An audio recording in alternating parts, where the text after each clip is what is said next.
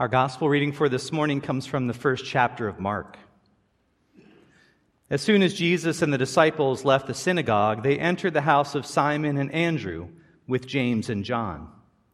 Now Simon's mother-in-law was in bed with a fever, and they told him about her at once. Jesus came and took her by the hand and lifted her up. Then the fever left her, and she began to serve them.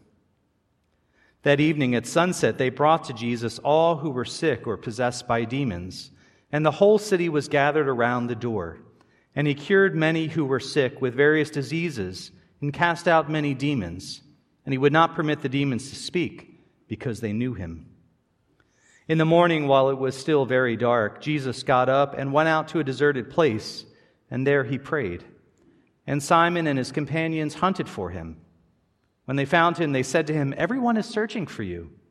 Jesus answered, "Let us go on to the neighboring towns, so that I may proclaim the message there also, for that is what I came to do."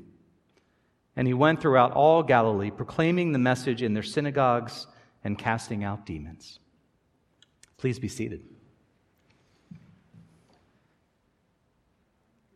We gather this morning, God, to worship and to sing and to pray and praise. We also come seeking your healing touch for the things that ail us in body, mind, or spirit, for the things that concern us and disturb us. Ease our troubled spirits. Bring healing to us in every way. May your touch be upon us and raise us up, just like Simon's mother-in-law. In Jesus' name, amen. The healing of Simon's mother-in-law is part of a cluster of healing stories at the beginning of Mark's gospel. Just before he heals Simon's mother-in-law and the crowds outside her house, Jesus heals a man with an unclean spirit. And then following this story, Jesus heals a leper, then a paralytic, and then a man with a withered hand.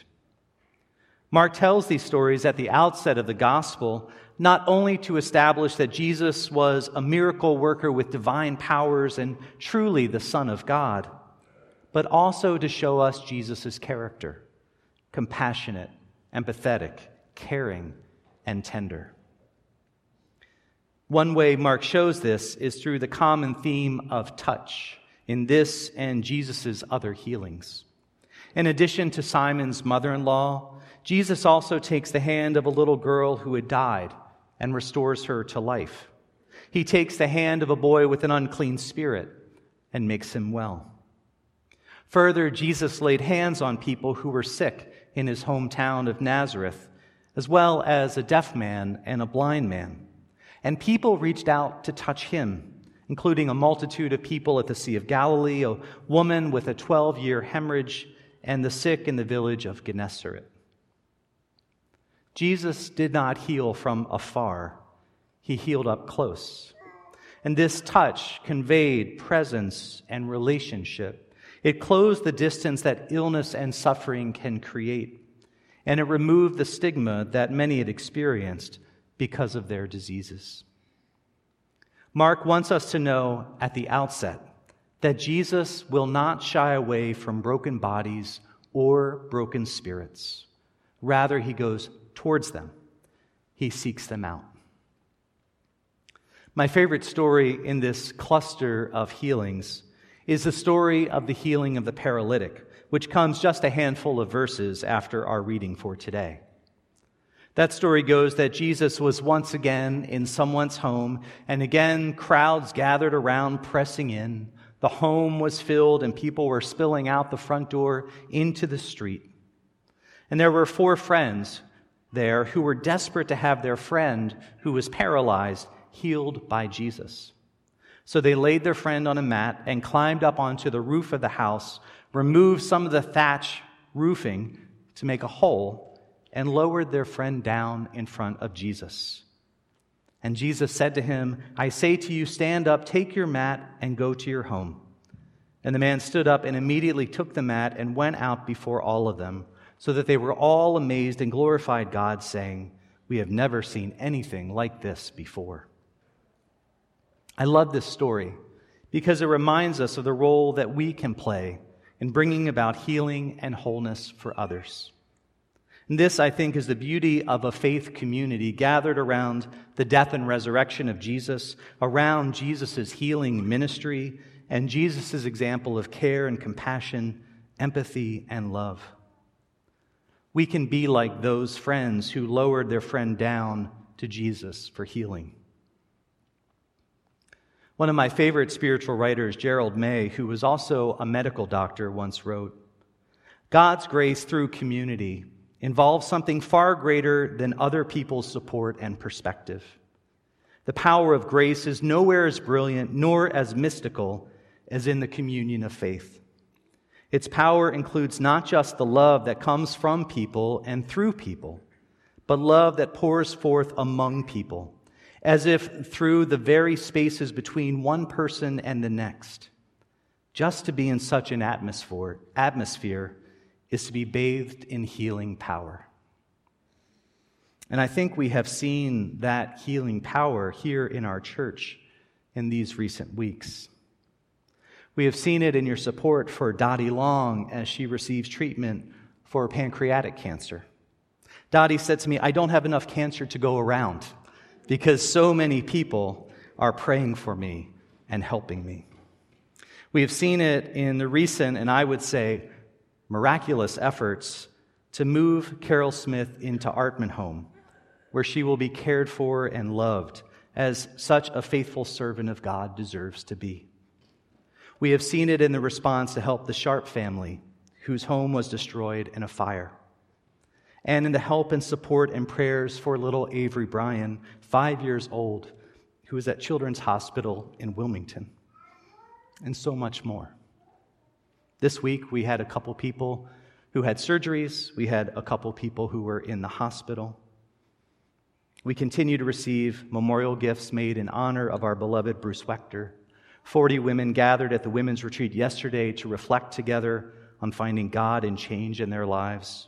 The prayer tree faithfully prays for our members and for the world, and all the other countless unseen ways we love and care for one another here and beyond these walls.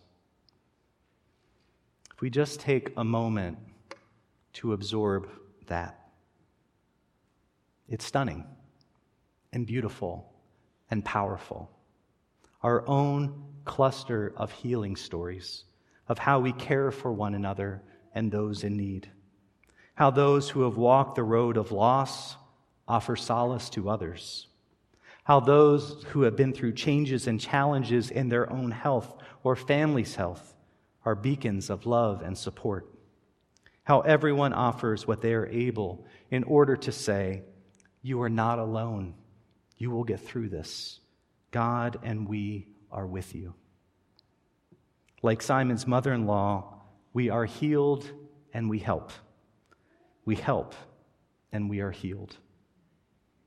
As May says, just to be in such an atmosphere as this is to be bathed in healing power.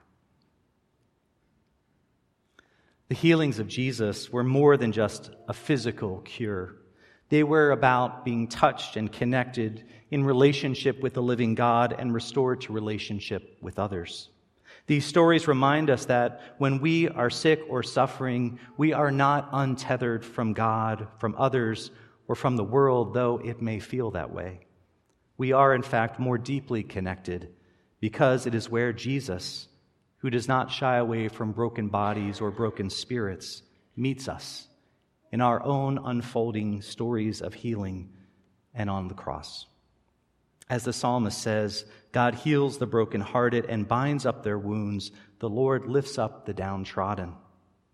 We see how Jesus did this for Simon's mother-in-law and the paralytic and so many others. Today we see how God does this for us, in us, and through us. How God enables us to be channels of healing for one another.